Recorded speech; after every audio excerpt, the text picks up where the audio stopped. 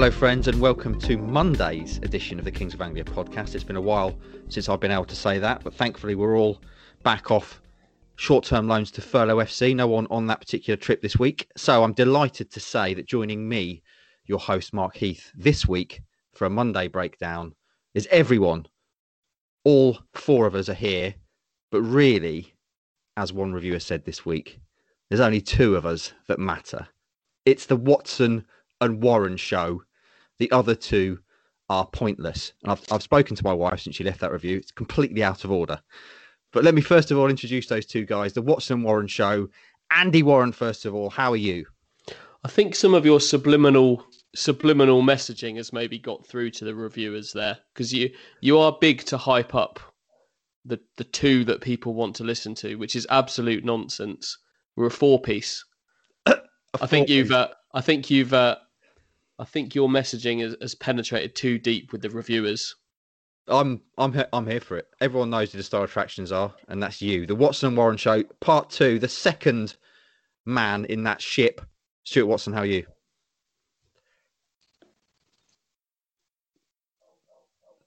Stuart's vanished. Good. Is it just the Warren show now? It's now just the Warren show. Hello? Oh, there he is.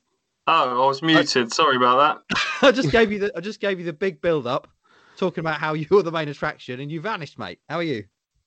I'm fine, thank you. Yeah, I'm good. I've just worked out where the mute button is. You thought I'd have worked that out by now. For a man with a brain as big as yours, Stu, that's truly disappointing that you still struggle with the mute button.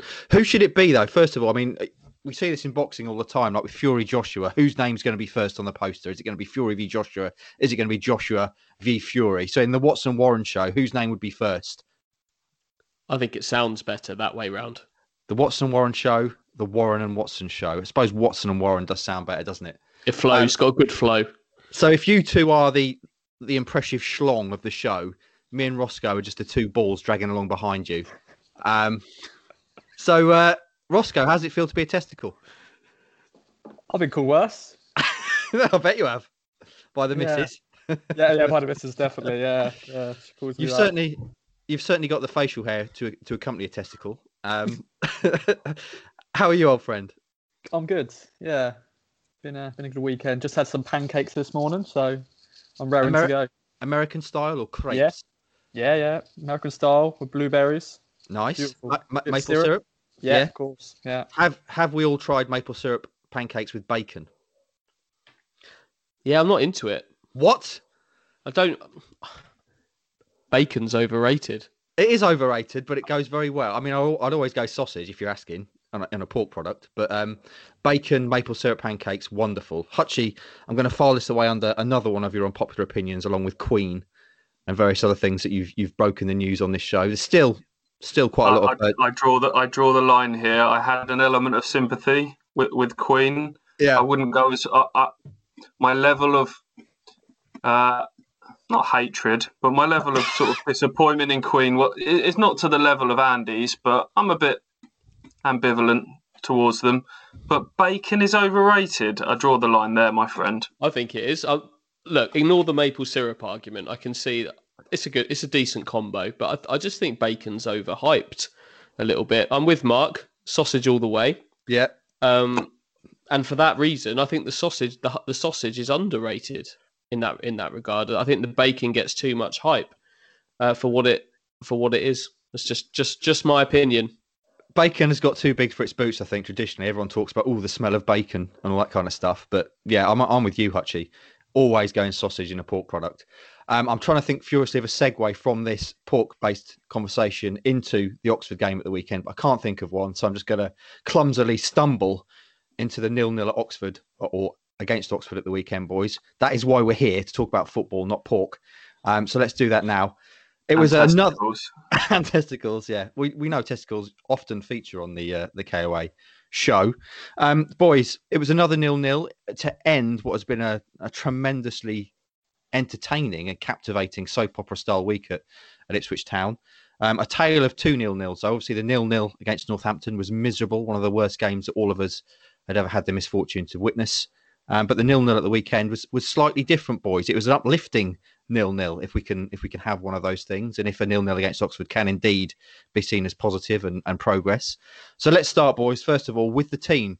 I spoke to you on Friday, Stewie, and you said you'd had a little inkling about the team, and you said if what I'm hearing about the team is correct, it's going to be controversial.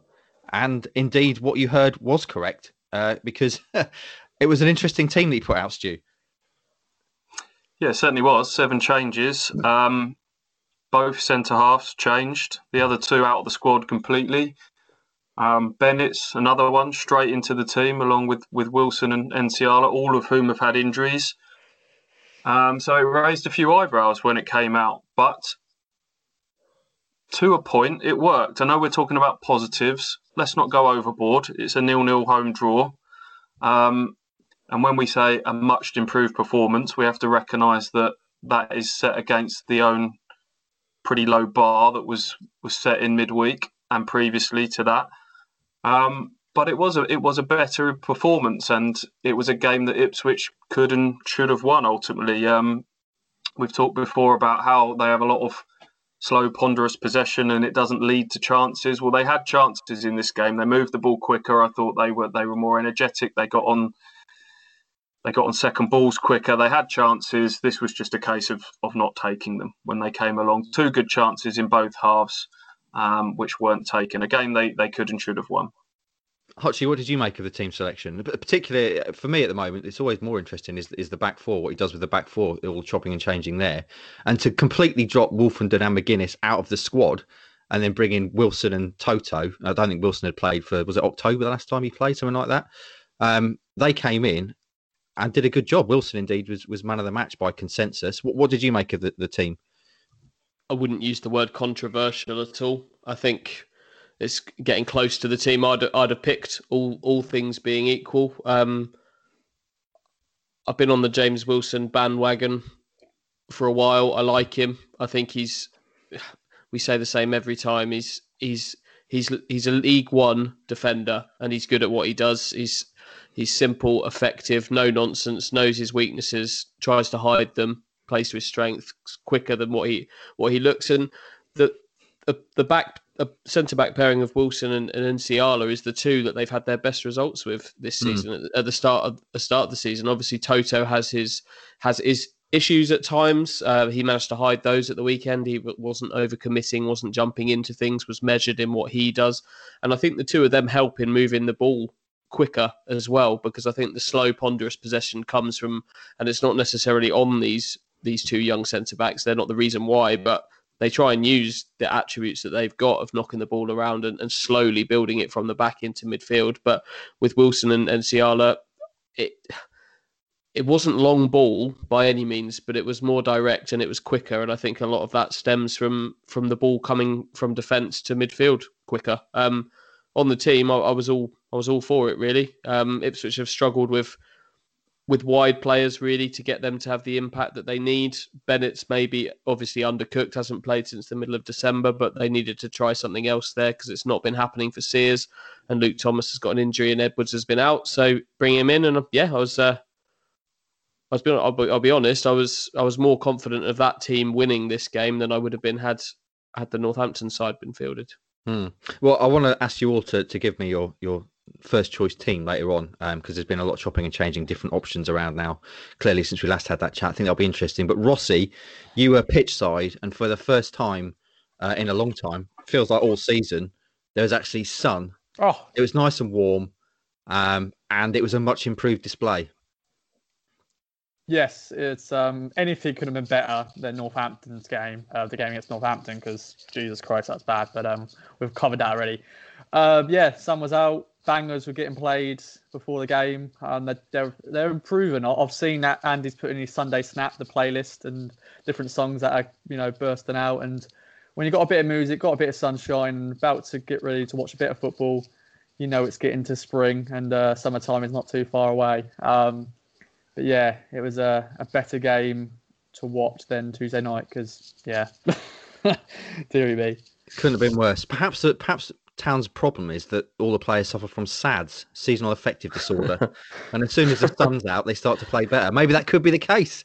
Sun's out, guns out. Exactly. They started really well the season before last. That would have been in good weather. Then it all went tits up when it started getting cold and dark. Maybe that's it. Maybe I found it, boys. Stewie, a tale of 2-0-0s. Obviously, Tuesday night was terrible. Saturday was much improved. What for you were the key reasons for that improvement? I think James Norwood would be right up the top of that list for me. I think he completely changes the dynamic of the attack. I think he's got that physicality and just a bit of competitive edge about him that others perhaps haven't had in that number 10 role. He doesn't always win those direct balls, but he occupies centre half. He ruffles a few feathers. He creates a bit of chaos up the top end, which creates those loose second balls, which enables others to get onto. So I'd put him in there. Was slightly worried that the central midfield without Downs was looking a little bit lightweight with Dazelle and Bishop as the kind of two outright central midfielders, but that didn't prove to be the case. I thought they were energetic and they worked hard. And just two, as we go back to the centre halves, just two no-nonsense League One centre halves who played to their strengths. And sometimes at this level, that is probably what you need. So they did that. Kenlock had another neat and tidy game at left back.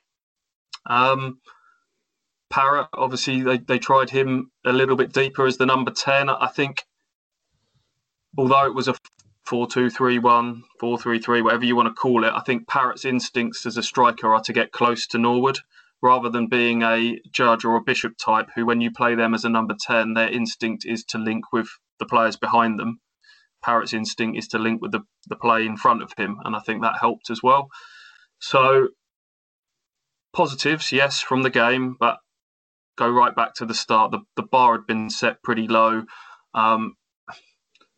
It's 0-0 at home against Oxford, but credit where it's due. I mean, we got stuck into him last week about it being the context of it being a poor performance against a really out of form Northampton side that was struggling for goals. This was a better performance against the division's most informed side, a team that were on a real roll in Oxford United. So, yeah, we have to give them praise where it's due. It's a step in the right direction, but I'm loath to go overboard because we've been here before. We've been here before recently with the Blackpool game, where probably said lots of very similar things after that Blackpool game, and it's always one step forward, two steps back.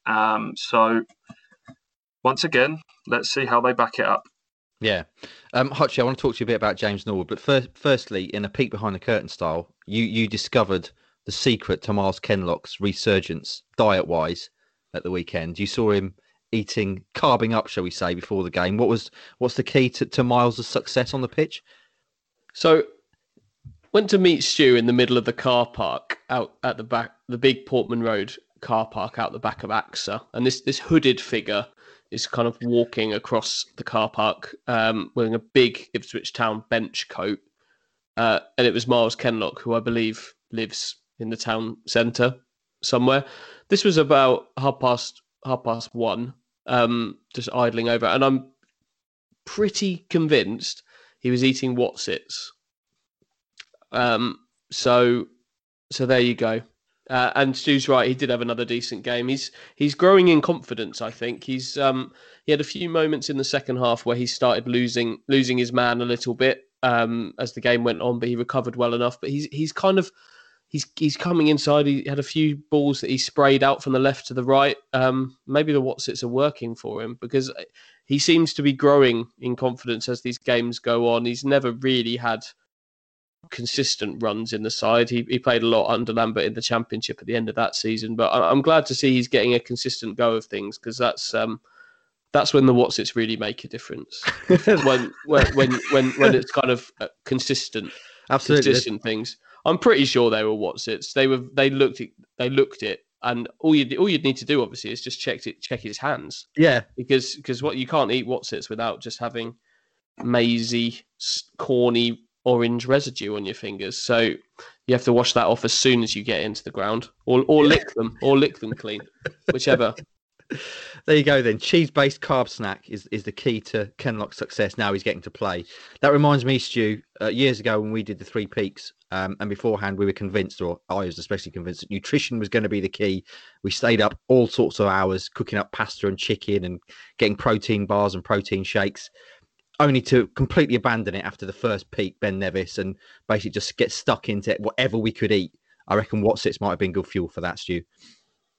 Yes, agreed. Yeah, just when you're burning off that amount of calories, just eat what you want. We've said before, like quite often at away games, they just get Domino's ordered in for the team coach on the way home. You got that 20-minute window, I think, afterwards, haven't you, where you can pretty much eat what you like. Yeah. James Norwood takes ready meals. Has previously we've got pictures of him taking a little microwave meal into games, haven't we, before matches? Each to their own. They all know their bodies, don't they? Just I'd love to know. Which did make me laugh with the Shrewsbury postponement, because it was like, we can't play the next day because our nutrition is key to preparation, and we can't get the proper meals and stuff done. And then we've just been discussing Wotsits and ready meals in the previous segment. I'd love to know what Norwood's nutrition plan is like. Talk a little bit about Norwood, though, Hutchie, because you are a fully paid up member of the James Norwood fan club. And you've often spoken on here about just how different a team Town look when he's playing. What for you are the key qualities he brings to the team? Devilment, isn't it? And the dark arts. Yeah, it's the referee doesn't always buy the dark arts. He loves his little collapse under pressure when a defender's trying to win the header over him. The referee wasn't having that at the weekend. He didn't get the free kicks he was after. But it's like Stu said earlier, it's just contesting things. He plays off the cuff. He's more likely to make something happen kind of out of nothing than the other striking options, which are, with respect to the likes of kind of Hawkins, Drynan, they're kind of like system players who are kind of there to play the system, and they have their qualities to do that. But Norwood's off the cuff. He's a threat. He's a pest. He might not always do things conventionally, but if you're too conventional, the defender knows what you're going to do. I'd imagine that defenders don't enjoy playing against him for all sorts of reasons. I'm sure he's vocal on the pitch. I'm sure he leaves little feet in, little shoulders in where defenders don't want them left, and without being, he's not, we're not talking about rapid running here, but he's also kind of a pest physically as well in terms of his movement. He's a clever footballer. Whilst also, if you can be clever, can you be clever and also not know what you're going to do next? That's called football IQ, isn't it? Yeah, I think so. And that's what I like about him. The goals aren't coming as freely as we all hoped that they would do for him. But it does seem like he's pushing up there in the minutes now. And he played 81 minutes at the weekend, having previously been restricted to 45 and 60 prior to that. And having him available it's just a threat that's not been there. He's so important to this team. And if they can get him firing, he's their route to the playoffs now. If they can do that, they have a chance, in my opinion. Here's the problem, and because I agree with you, but is he going to start on Tuesday now? Because the last time he started Saturday, Tuesday was the whole Charlton doubleheader, and he limped off 35 minutes into the second game of that with a hamstring injury. So if we're talking about players being in the red zone, I imagine, having seen his performances of late, they'll be desperate to play him. And it's now, is it going to be a management and the staff under pressure to get results that go against, that will take the risk with him now? And could it be a risk that backfires tomorrow night? I'm skipping ahead to the whole preview section here, but I would worry about that with James, because he was certainly looking a little leggy towards the end of that game. I think they probably pushed 10, 15 minutes out absolutely. of him more than was needed. Yeah, absolutely. I think we turned to each other at one point. I think it was like early 70 minutes, and he was done, wasn't he? In terms of his physical side of things, but he's just a threat. So I think I think he probably will. I think he probably will start tomorrow. We spoke to Matt Gill this morning, who said that he thinks that Norwood's capable of playing 90, but did admit that they're managing certain players carefully at the minute, and he's going to be at the top of that list, isn't he? Got to play him, surely. We'll talk about this later on, but I would think if he's that important to the side, you've got to start him. Rossi, by way of finishing us off in this chat about the game, kind of shows, I guess, what kind of situation we're in with Ipswich Town when we talk about a 0-0 home draw with Oxford being positive.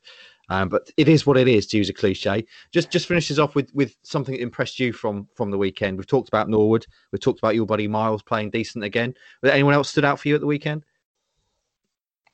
Bennett has got quality, and he does like to try to take on a player, but I think he sometimes commits too much and sometimes tries too much when he could do an easy pass. I know there's a few times where Judge was just shouting, definitely, and also at Dazelle, like go out wide when they decided to do a harder route to goal when Judge was basically free out wide and he's ready to take the pass.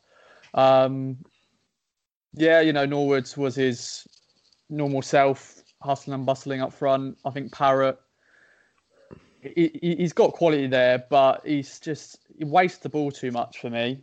I'm getting very deep here. It's not normally like me, but these sort of things bugged me in the game. And there's one thing as well, Oxford. One thing that bugged me about Oxford, they were trying to do what Town tried to do, is pass around the back. And I swear it felt like a lifetime they had the ball around the back, and I was just. In my head, I was just like, just hoof the ball up. I hate that sort of football, but when it's not working for you, if you're not going to get up the field, just boot up field and hope for the best, because it felt like a lifetime, one part of the game where they just had the ball for so long, like they're not going anywhere with it. Like, well done for Town to keep putting pressure on, but just that's that sort of football sometimes. If you're not able to do that, if you haven't got players to do that, then don't bother doing it. But anyway, that's my rant over about that. That's just one thing that bugged me in the game at that one point. But overall, it was a better performance, but not getting too carried away because it was a goalless draw. Just in terms of, we talked about Wilson and Antiala being the centre-back pairing that have been there for Town's kind of best performances so far this season. What are they like pitch side? I mean, are they vocal? I'd imagine that James Wilson, we talked about him being a League One defender. Is he a shouter and a screamer? Or is he a kind of lead by example sort of centre-back? Not really. I didn't. To be fair, I didn't hear much. I don't know if you guys, I know I'm closer to the pitch than you, Stu and Andy, but I didn't really. There wasn't that much vocal from anybody really. Like Chambers had moments in the game, and I said about Judge screaming at Dazelle and stuff like that about going wide. I think Wilson and Soto, they are like lead by example, but I don't think they shout at people. They're more just like, cover me if you need be and stuff like that. But it's not like proper shouting where you hear from other defenders. It's more shouting at the ref or the linesman about a bad decision or how many minutes we got left in this half. But overall, they're not that vocal. But maybe I'm not paying attention enough about what they're doing. Maybe I don't know. Someone who is definitely vocal, boys, when he decides to speak to us or turn up for a press conference is Paul Lambert. See that segue? That's what I do, baby. Let's talk first of all about Paul Lambert pre-game, Stewie, on Friday, because he obviously does the press conference Friday morning. You speak to him via Zoom. And it was the first time you'd really had a chance to speak to him since he made all those comments about the structure being totally wrong at the football club. And then subsequently went on Talk Sport and had smoke blown up his backside by his mate Jim White. And you tried to pin him down a little bit and get some more detail on that. Just talk a little bit about your chat with Paul on Friday before we get to post-game. Yeah, didn't really get anywhere. I think I put the audio out on Twitter on Friday, I just felt that there needed to be some more clarity on, first of all, the Nolan Jackson accusations. I felt that was unfair that he was talking in quite generic terms about when a player tells you they'd rather be with their wife and kids and not play, etc., but then wouldn't clarify which player he was talking about. We know it was John Nolan. We've done a follow-up story to say that was the case. I felt a little bit sorry that I think most people will be aware that Caden Jackson's a dad because he puts plenty of pictures out on his social media. People probably didn't know that John Nolan's a dad to a, I think, 6-month-old baby. So I thought it was wrong of him to kind of want to just make generic claims about players letting him down, but then not really going into any details. If you want to put that in the public domain, I think he should have followed that up, but he shut that line of questioning down. And then subsequently, we moved on to talking about the structure of things. Now, I think probably the way I worded the question in terms of I've spoken to people at the club this week and they're wondering whether you mean them, Paul, probably triggered him. In hindsight, maybe that wasn't the best way to word the question, but I'm still not convinced had I worded it any differently, I'd have suddenly got this fulsome answer about the structure of sports science and Lee O'Neill's duties and etc., etc. So that got a pretty sort of flippant response. And again, he was asked about it by a national journalist at the weekend and just said, yeah, I know about structure, but that's between me and Marcus. So to me, I just don't think you can chuck out such a bombshell that the whole club is wrong and the structure's completely broken, but then not want to follow it up. When is the right time to talk about it, Paul? You've started this narrative, but you're now not willing to engage in a discussion around it. It wasn't the right time because the time was to talk about the Oxford game pre-match. It then wasn't the right time afterwards just because, you can't say things like that and then not want to discuss them further. And then, Hutchie, you spoke to him, obviously, post-game Saturday. How was his mood post-game? Very straight, very bizarre. From the start of it with Brenner from Radio Suffolk was like laughing and joking about yeah. I think Brenner asked him about trying to hit James Norwood a little bit earlier and playing a little bit more direct, and then he was like, yeah, you just want long ball back, don't you? Hoof it and boot it, and like was trying to have a joke. And then Brenner asked about the number of changes that were made, and then he was laughing and joking again. Yeah, I followed your advice and changed them all. And things like that. It's just it's strange. I then asked him about, I think he volunteered himself that he was due to speak to Marcus about these comments regarding the structure. So, but then there was a national report on Friday night that said that had been brought forward from next week and was in fact held on Friday. So I asked him about that, and he kind of laughed his way through that as well with a few sort of muttered swear words and the old cough along the way as well. And it was just unusual. Just the mood swing just felt a bit unusual. I don't really know what to say about it, to be honest. It's just, I don't know. Is it a man who's been given a bit of backing and is feeling emboldened and a bit more strong in his position? Is it a way of trying to hide the fact he's actually feeling the pressure and is concerned for his future? I don't know, but it's hard to read him. Who, I think it was on the Game Day Extra Time pod, Ross, you can confirm this, that one of the guys opined that the number of times that Paul Lambert makes reference in every interview to previously having played for big clubs, it is almost like it's a bet now to see how much he can get that in, because it comes up pretty much every interview. Can you remember who did that? Who said that? It could be good old John Watson, or it could be Darren, who made his debut. Okay. Why? I could be wrong though. Why is John good old and Darren's not? You have to do a few shows. Got to earn the right. You have to do a few shows, and I've already used good old once in one sentence, so I thought I won't use it again. I want a ranking, please. I want to know when you've earned good old and when you've earned my friend. That's important. Stu, just going back to Lambert and this Evans chat. Are we expect? I mean, obviously he said that it's going to happen this week. Do we know any more about that? Was Evans there at the weekend? Was he around? Not that I'm aware of. Ross, you would have had your camera trained on the usual director's box. Was he? Did you see him there this week on Saturday? I know he wasn't there for the Northampton game. No, he wasn't. Lee O'Neill's not even in his box anymore. He's basically sat with, all the other, scouts and with Brian Klug and Kieran Dyer and all that in the, directors seating. But another game he's not there. So interesting. Yeah. Go on, mate. No, I was going to say, I was going to ask Hutchie because he wasn't around. He was on short-term loan at Furlough FC last week. They didn't get a chance to talk to him about the Nolan and Jackson situation, which is pretty remarkable to have two senior players kind of exiled like that and made to train with the kids essentially, and then we're understanding that they're pretty fuming about it. What's your thoughts on that whole situation? It can't be good. I know Teddy Bishop came out on Friday and said everyone's behind the manager, and you asked, or Stewie asked James Wilson about it after the game, and he said it's nothing to do with us.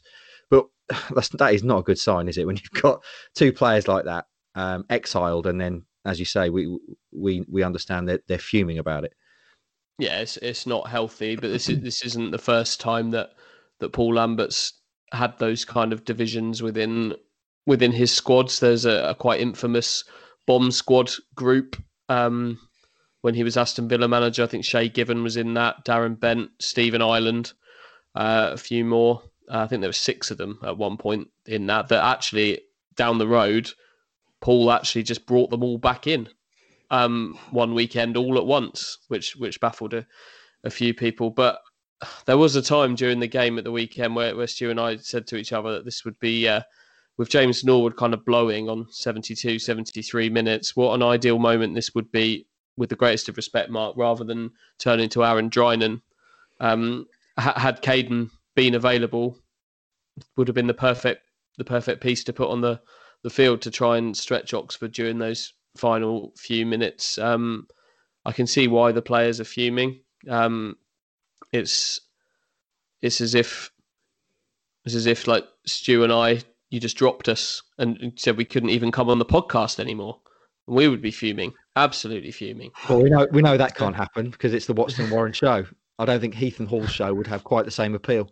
I'd like it, but no, it's not. It's not good. I hope it gets rectified because I think both of them have got a part to play if Ipswich are going to get anywhere near the playoffs. And it's particularly worrying given that over the 2.5 years that Paul has been here, those two players have been pretty much like regulars, really. Obviously, they've both had their injury worries, but there was a time where you'd probably say that Nolan was a Lambert favourite in terms of selection. And obviously Caden last season joint top of the scoring charts and plenty of assists as well. So to have those two simply not available for selection, and then not again tomorrow night, we did check that this morning that they've not suddenly come back into the reckoning. Nolan was arguably their player of the month at the start of the season when they got off to a flying start, was getting goals from midfield. And now you look at the options again tomorrow night. Downs is still suspended. Can Teddy Bishop go again? It's been a while since, he's never been one that's been churning out Saturday, Tuesday games. He was getting there earlier in the season before that ankle injury. Emir Hughes seems to be well out of the picture at the moment. So again, you're kind of cutting off your nose to spite your face with John Nolan at the minute. I'm not going overboard about either him or Jackson having been world beaters or in form or anything like that, but they'd be useful assets to the squad at this moment in time. So yeah, he'll have to probably shuffle the pack. We'll come on to that shortly. Let's talk about Marcus Evans, though, boys. We touched briefly there on Marcus not being around. There is a rumour which we have to address going round, which would perhaps explain why there's been such inactivity on Paul Lambert in terms of not pulling the trigger or indeed really saying anything. There's a rumour doing the rounds that's because Marcus Evans is in the process of selling the club to an American pension fund, hedge fund, no names as yet. £40 million is said to be the price, and he doesn't want to sack Lambert because it's unnecessary cost for him if he's about to sell the club. Do you want to talk a little bit about that, Stu? Parts of it, that would certainly be a part explanation, wouldn't it, in terms of the inactivity on Lambert? I can do. It's obviously they're rumours that have made it into the public domain over the weekend. Via social media. What can we say? They're not rumours that we weren't aware of before that. I would say our threshold for being able to report on said things are far, far higher than anyone else. If we chucked out a tweet or a forum post on every little thing that we hear, goodness me, we'd have something every day. I mean, there was a load of stuff surrounding Mike Ashley going back to the first lockdown. Rumours of takeovers have swirled around for a long time at Ipswich Town. It doesn't take a rocket scientist to work out that Marcus Evans has been losing hand over fist for some time at Ipswich, the club going nowhere. So they would be among a list now. You look at the number of takeovers that have happened in recent years, Ipswich have now got to be right up there in terms of the clubs that are left that are available to buy for anyone that would wish to buy them. I'm not saying that there's no smoke without fire here. There might be. We need to do a lot more investigation into this. But there is very much a possibility that this could be Chinese whispers, that so-and-so tells so-and-so, and it might be a little bit of a case of people just desperately wanting to believe it's true. That's where we're at the moment. We need to find out more. Andy's done a little bit more digging than I have. I just don't know if we're in a position to kind of talk to. It feels like we want to come to people with the full story when we've got it, rather than bits and pieces of the story. Yeah, I mean, just very much stressing they are just rumours, but I think it's important that we talk about them because it is out there. People are talking about it. I mean, Terry Hunt wrote about it in his column this morning, and we have been doing some digging. This kind of thing is really hard, obviously, to stand up without names and specifics. Hutchie, is there anything you want to say about it? You know what? I think Stu's covered where we're at pretty well on it. It's something we're certainly looking into. Thank you to the probably 20 or 30 people who have kind of sent what is amounted to plenty of Chinese whispers my way over the weekend. It's clearly being talked about quite heavily, but there are some common elements running through all these different versions of events on social media. So I do think there's the potential that kind of the collective Chinese whispers has kind of built a story, a story that is maybe a bit further than something that there actually is. But as Stu said, it's more not one that we're not sitting here now and saying this isn't happening or dismissing it, but it needs an awful lot more work, doesn't it? Ultimately, as much as Ipswich is a tight-knit community town football club where everyone internally and externally, word seems to spread quite quickly, the only person who will know, and it will be a very small circle of people around him, will be Marcus Evans and probably a handful of people around him, and that will be kept pretty carefully guarded. So we'll see. I mean, just to kind of reiterate what Marcus has always said, is that if the right person came along, then he would listen. If he felt someone came along that could take the club forwards, could invest more than he does over a prolonged period of time, not someone, he wants to do the right thing by the club in terms of not someone that would come along, chuck money at it for a year and then leave it in a right mess once that doesn't pay off, which has happened at a lot of other clubs. They would have to be credible. And there has been plenty of interest in buying Ipswich Town in recent years. But in Marcus's eyes, that interest hasn't been credible. I still wonder, and he dismissed this when I spoke to him in an interview a little while back, whether the sort of investor route is something that he would go down, someone that could come in and bring a bit of injection of money. I think he's wary about that because it then becomes quite messy in terms of it's not one man in charge anymore. How do you then split money further down the line in terms of what he's put into it so far, etc., etc. But I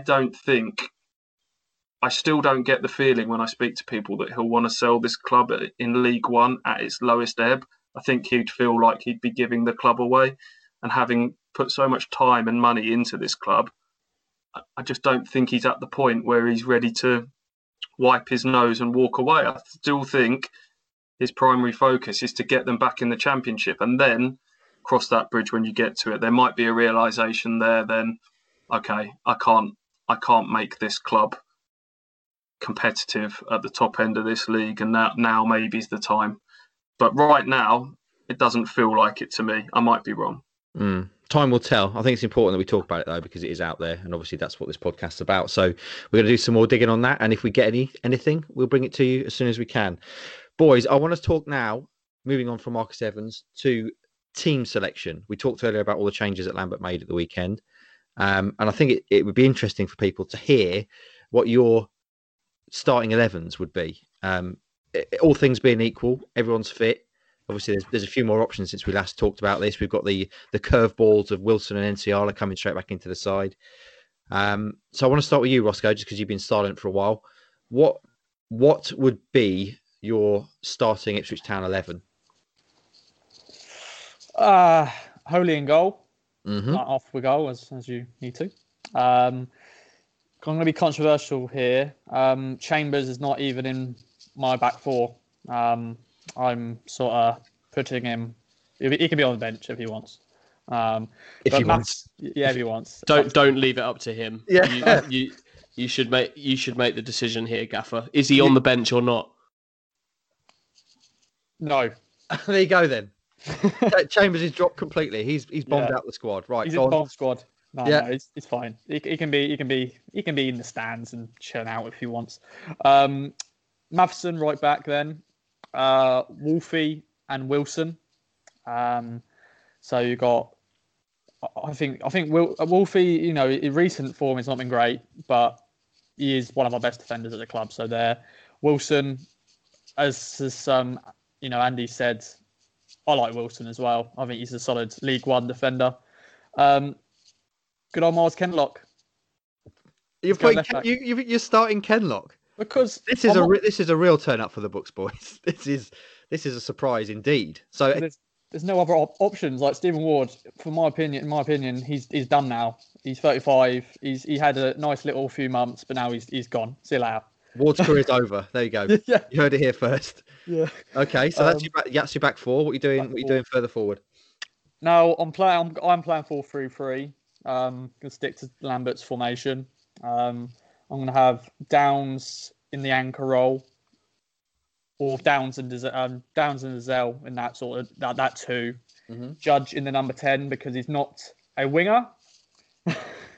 Alan Judge in the 10, and then Bennett and Edwards out wide. Got to have my boy Guion there, obviously, and then of course James Norwood up front. Okay. Just talk a little bit about Wilson and Wolfenden. The thinking for that. We've often talked about Wolfenden perhaps benefiting from playing alongside a more kind of senior defender. Is that your thinking there, or just you like James Wilson? Yeah, pretty much. Yeah, and I feel Wolfie will do the nice, neat passes and stuff like that, and then Wilson will just win the headers. Wolfie will do that as well, but I feel like I think they're both balanced out really well, and I feel like Toto has missed out here, but I do fear that he can concede penalties here and there, so he's not in my team, but he's on the bench. So just there's two loanees in that team, isn't there? You say Matheson and Bennett, would be in the team, and the others would miss out. Hutchie, when I mentioned this pre-pod, you immediately started scribbling and looked very involved in what you were thinking about. So I'm looking forward to this. What would your starting 11 be? Exactly the same as Ross's, but with Chambers instead of Matheson at right back. Wow. Okay. I've got 3 question marks on this sheet next to the players. I'm not entirely sold by Thomas Holy, but having also not seen enough of Cornell to put him ahead of him, so we'll go with Cornell. I've got a big question mark in the number 10, but I have got Judge in there. And then probably the biggest question mark is on the right wing, which is Keenan Bennett's slot. I don't think they've got. I think this is where they've been lacking all season, if I'm completely honest. If you look at Hull, who Ipswich are playing tomorrow night, Tuesday night, they've got Malik Wilkes playing in a wide forward role on 14 goals for this season, whereas Guion Edwards is still Ipswich Town's top scorer on 5, and he hasn't scored since October the 17th. If this system is going to be successful, you need the goals from the wings. I don't think Bennett's is necessarily the answer to that, but I also don't think Freddie Sears or Luke Thomas are either. So Bennett's has forced his way in on the strength of one decent performance at the weekend. But that's my biggest question mark on this team. But other than that, it's the same as Ross. But Chambers at right back. What's the thinking then? Chambers over Matheson? I thought Matheson was. He played well against Blackpool, but he was completely. He looked schooled against Northampton on Tuesday night. I think Chambers has been absolutely fine in that position. I think he's picked to bits far too readily by people.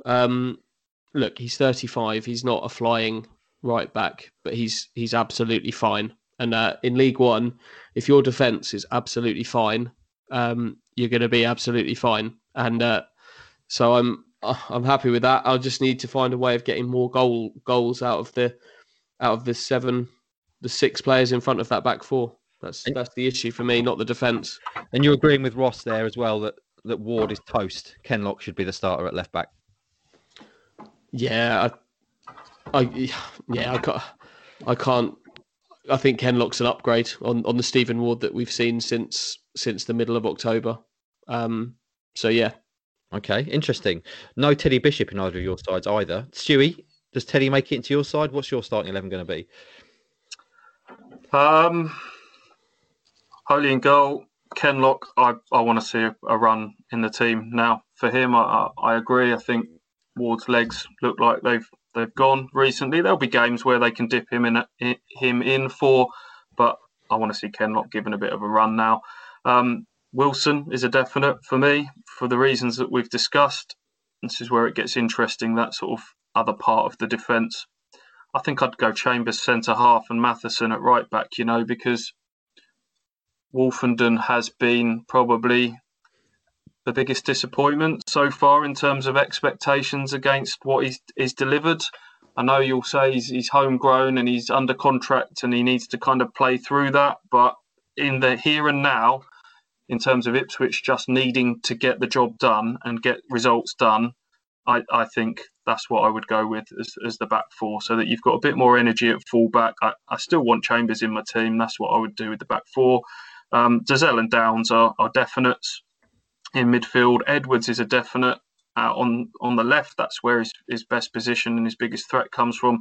Norwood up front is a definite. So they're all big ticks. And then again, it's this kind of number 10 right wing conundrum that we've been discussing. Alan Judge isn't a winger, I agree, but again, needs must. I think they're a better team when he's been in that side. I think that's perhaps been underestimated. I think you miss him when he's not in there.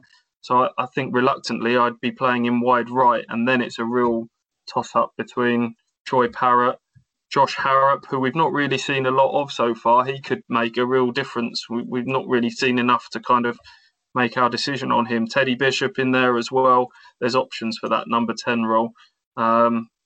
Based on what I've seen so far, probably Troy Parrott. And then it almost becomes a 4-4-2 at times. Okay, interesting. So all 3 of you have named different sides. Hutchie's and Ross's closely alike. Chambers aside. Chambers bombed out of Ross's team completely, and he's in very much in Stewie and Hutchie's side. So hopefully you found it interesting. Let us know what your side would be, your starting 11, because as I say, we talked about this a lot, but now that it feels like there's a lot more options and a bit more chopping and changing going on. Particularly the back 4 for me is a place of real interest at the moment. So there you go, boys. I want to do we're going to talk about Hull, but I want to bring back now, because all 4 of us are back for this week. I want to bring back an old favourite, Mark's big question.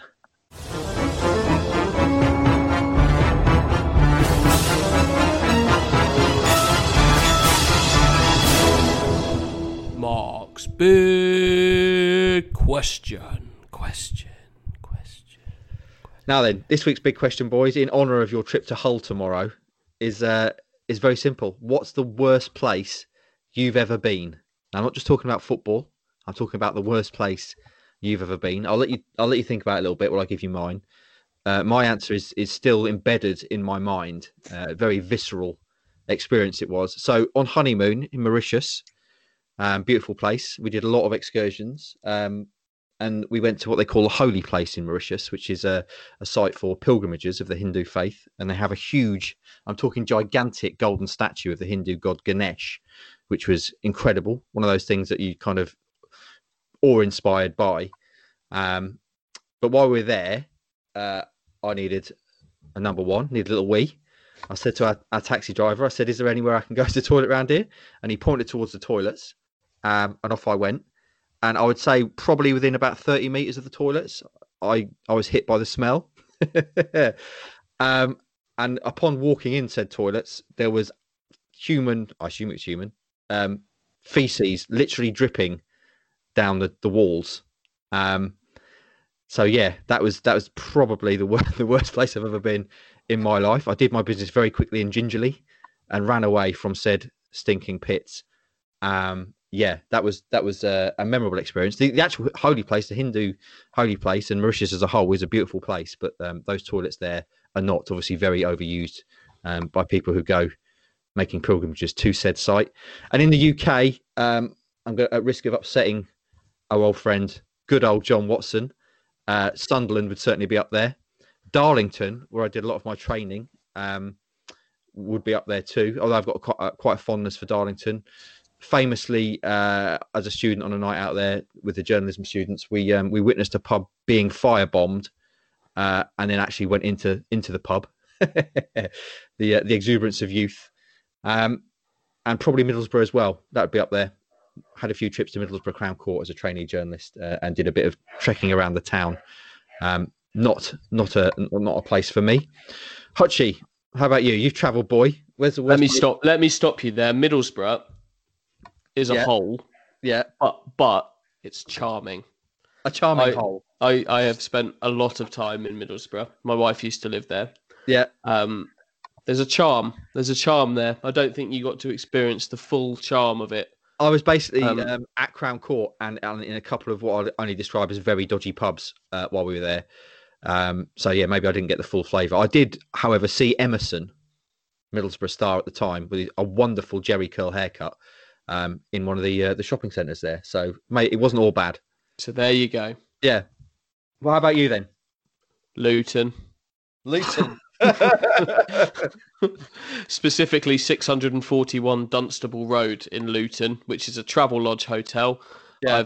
I stayed in that. I cannot remember what I was covering, but this was during the Swindon days. I was somewhere, and that was on the way back from something that I stayed in. Gunshots going off. Nice. It was like I was in Baltimore. I think the bathroom door was hanging off in the hotel room. Sirens all night. Not great. Luton. Stewie? Worst place. I think most underwhelming was when I went hiked to the top of Mount Vesuvius, expecting bubbling lava naively and it to be all exciting, and it was just dry and dusty. I wouldn't say it's not worst, but that was underwhelming. That's a good question for future questions though. I like that. Underwhelming place, yeah. Take that one off. I remember walking around Gillingham town centre, getting to the game very early once and just feeling thoroughly depressed on a grey, miserable day. But I imagine that's probably the vibe of many a sort of an English town centre of a similar ilk. And on Andy's hotel tip, where did we stay? Where was the most recent overnight stop we stayed? I'm trying to think where that was. Blackpool, wasn't it? Was it Blackpool? I think there's one since then. Was that halfway back from Plymouth? Yeah, we stayed somewhere. Yeah, that was it. We were at Bridgewater on the M5. Yeah, that was not a good hotel experience. There were some, let's just say, the bathroom facilities were not left in the best of states, and there were some questionable stains on the curtains. Nice. That's all I've got for you. On the subject of that as well, I mean, mine is obviously mostly seems to be bathroom and feces based. But when we stayed in Venice, there was unbeknownst to us, the room we stayed in at the hotel, very nice hotel. There was a problem with the toilet, and so we'd had a lovely first day in Venice. We were sipping prosecco and eating parmesan hunks on the bed while listening to the music that was drifting in through the window from the canals, the gondoliers. And then suddenly our bathroom was flooded, and there were literally bits of poo floating around our bathroom. It was a horrendous experience, and we had to try and mop up said dirty water at the same time while liaising with the front desk of the hotel, who accused us of blocking the toilet. How dare they? Allegations which proved to be false. Let me tell you, the next day when they got the plumber in. So yeah, that was another. How did they prove this? Was there sort of because they got did they have to get forensics in? Yeah, DNA. No, Sent away for analysis. Oh yeah, we've tested it. You're right. It isn't your poo. You're in the clear.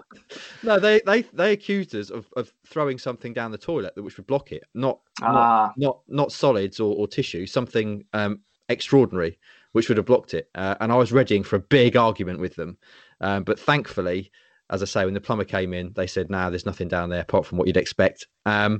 It's not their fault, Gov." And we were treated very differently afterwards and given exonerated, yeah, and given various treats, which was nice. Roscoe, worst place you've ever been? Oh, where do I start? Jesus Christ. I haven't got the luxury of, your travelling CV of Not yet. and all that. Not yet. Still early days. Yeah. I'm going to stick to the UK because I think most places I've gone in Europe, and I've been to Canada once, so that was nice, but there was no shitholes or anything like that. In the UK, there's a lot. There's a lot. Close to home, Thetford, Great Yarmouth. Thetford. Yeah, a little bit. It's not great really. Diss. You're dissing Diss. Yeah, pretty much. Skegness is a bit of a hole as well. Went there once at Butlins, the family. When I was younger. I just remember, my mum saying it wasn't a nice place. Butlins was all right, standard holiday. Grimsby, been to Grimsby once. Wow, you've got a lot. And then Hackney Marshes. I went to cover a women's game once in the FA Cup, and they lost on penalties against the team like 3 divisions below them, and that was a terrible day out with good old Kieran Stanley. We always laugh about Kieran. Good old Kieran. Yeah. Yeah, but yeah, there's a few more, but I won't go any more further. There you go then. We've covered quite a lot of ground there. Apologies to those who are listening while eating with my feces-based chat, but hopefully I didn't put you off too much. Boys, from feces-based chat to a trip to Hull City tomorrow night, one of the segues I'm most proud of, I would say. Hull City tomorrow. They are now third, boys. They have been struggling a little bit recently. I think they were 3-1 up at the weekend, weren't they? Ended up drawing 3-3. They have been stumbling a little bit. Can we go to Hull? Clearly, Town have not beaten anyone in the top 7. Can we go? Yeah, to Hull? they have. Yeah, they have. What? They've beaten Accrington. Yeah, but you know what I mean. When they were in the top, when they played them, they weren't in the top 7, were they? So yes, Accrington are technically now in the top 7. But can we go to Hull with any sort of confidence? Stuart Watson.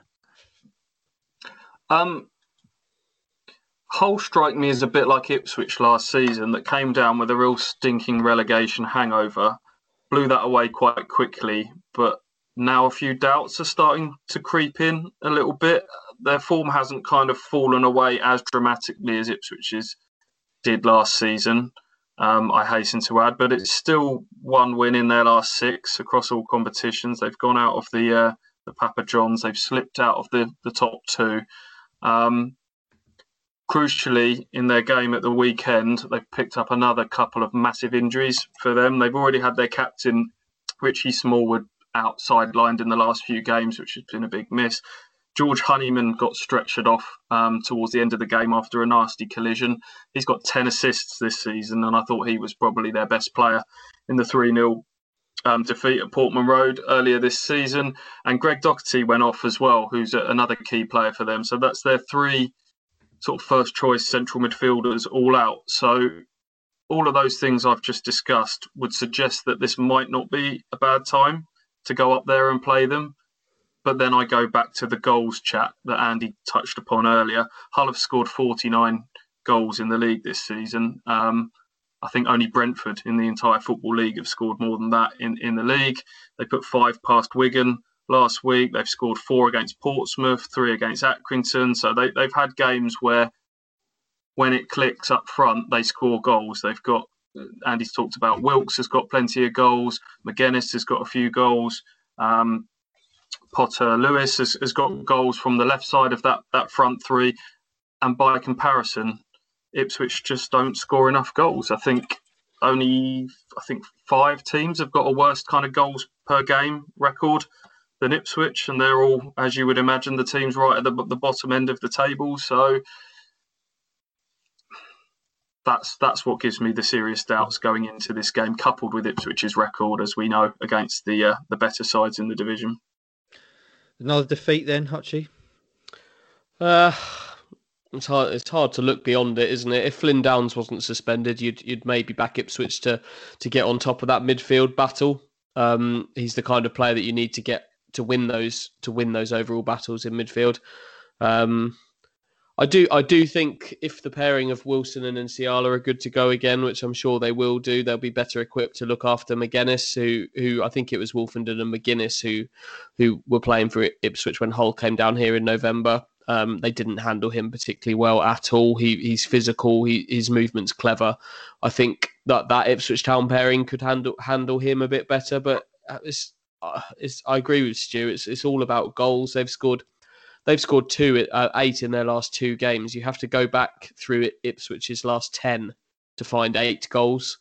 It's just the sums just don't add up with this Ipswich team, sadly, in terms of their goal scoring ability, and it's been that way. It's been that way all season, and it's ultimately the thing that could well cost them a real place in the promotion race. So I think Ipswich could take something from this game, but I'm certainly not sitting here feeling confident they'll go and win. Okay, give me a prediction. 1-1. 1-1. I think when I've asked you for predictions, that would be the score that you most often say. Pretty much. But 1-1 is always the shortest. I think it's always the shortest odds in kind of betting wise. It must be one of the most common results. I just go with the common denominator. Statistically speaking, that's what Hutchie's going for. Rostradamus of old used to nail these every week. What are you saying prediction wise? I've just looked back at the last few times we played Hull, and we haven't actually beat Hull since 2007 or 8. Wow. So it's been a while. I know they've been playing and they've had times in the Premier League and stuff, but we haven't won in 14 games against Hull. So it's not good record going into that, and I don't feel like we're going to win either. I know Stu and Andy mentioned injuries and stuff like that, but about goals, I can't see us outscoring Hull, and I can't see us not keeping clean sheet. So 2-0 defeat. 2-0 defeats. We've got 1-1, 2-0 defeat. Stewie, what are you saying? 2-1 Hull. 2-1 Hull. We shall see. Boys, are you looking forward to another overnight stay? A little romantic getaway to Hull? Sure am. Romantic is definitely the word. Yeah, I would use to describe the Premier Inn on the M62. So, yes, hopefully the curtains and the toilet are up to scratch for Stu's exceptionally high standards. I wouldn't have complained about that, but he's just, the toilet should be clean. I don't want stains on my curtains. Come on, man. This is the real world. Born with a silver spoon, Stu, wasn't he? We all know he could have gone to a posh school, and he used to play knockdown ginger. He's a secret toff, the boy. And now he's turning his nose up at excrement smeared around his toilet bowl. Who does he think he is? He's forgotten his roots. He's from Essex. Boys, that brings us to the end of the podcast again. Excellent to be able to chat, hopefully twice this week. Certainly the first time we've been able to talk on a Monday for a while. What have you got planned the rest of the week, boys? You got anything big coming up? Stu, you looking forward to schools reopening on March the 8th? Oh yes. Is that confirmed yet? Yeah, pretty much confirmed. It's been briefed. That's what's going to happen. I don't want to get my hopes up on that until it's fact. Who would have thought, parents having to look after their own kids? That's school's job. Get them back to the schools. No other business. No other business. Watto, other than schools reopening, got anything else going on in your life? Just going to Hull and that. Hull of a journey, hull of a trip. Safe travels, boys. Roscoe, have you got anything to say? I've got another delivery from Adam, the chef. Yes. Some meals. So I've got chicken katsu, sausage ragu. I'm looking forward to digging into that. Probably eat one of them on Tuesday while watching the whole game in my comfort of my own home. I'm sorry, lads. Living Enjoy. the dream. Living the dream. Okay, there you go. Then that's been the first Monday podcast we've been able to do for a while. Hopefully you've enjoyed it. If you have, please leave us a 5-star review on iTunes. Not a 2-star review, calling the show the Watson and Warren Show. That's not what we want. But anyway, any kind of 5-star review you can leave us would be greatly appreciated, and follow us across all the social medias, Kings of Anglia on YouTube, Facebook, Instagram, and Twitter. And also hit subscribe if you're not already to the podcast, and tell your friends about it. Follow the trip to Hull tomorrow with the boys. Who knows? Town could surprise us. We never know. A result could be incoming, and what fantastic news that would be. What a boost that would be for the boys as they tuck each other in at the Travelodge in Hull tomorrow night. Excellent. Have a good start to the week, everyone. Enjoy the game. Thanks for listening to the Watson and Warren Show, and we'll talk to you again later this week.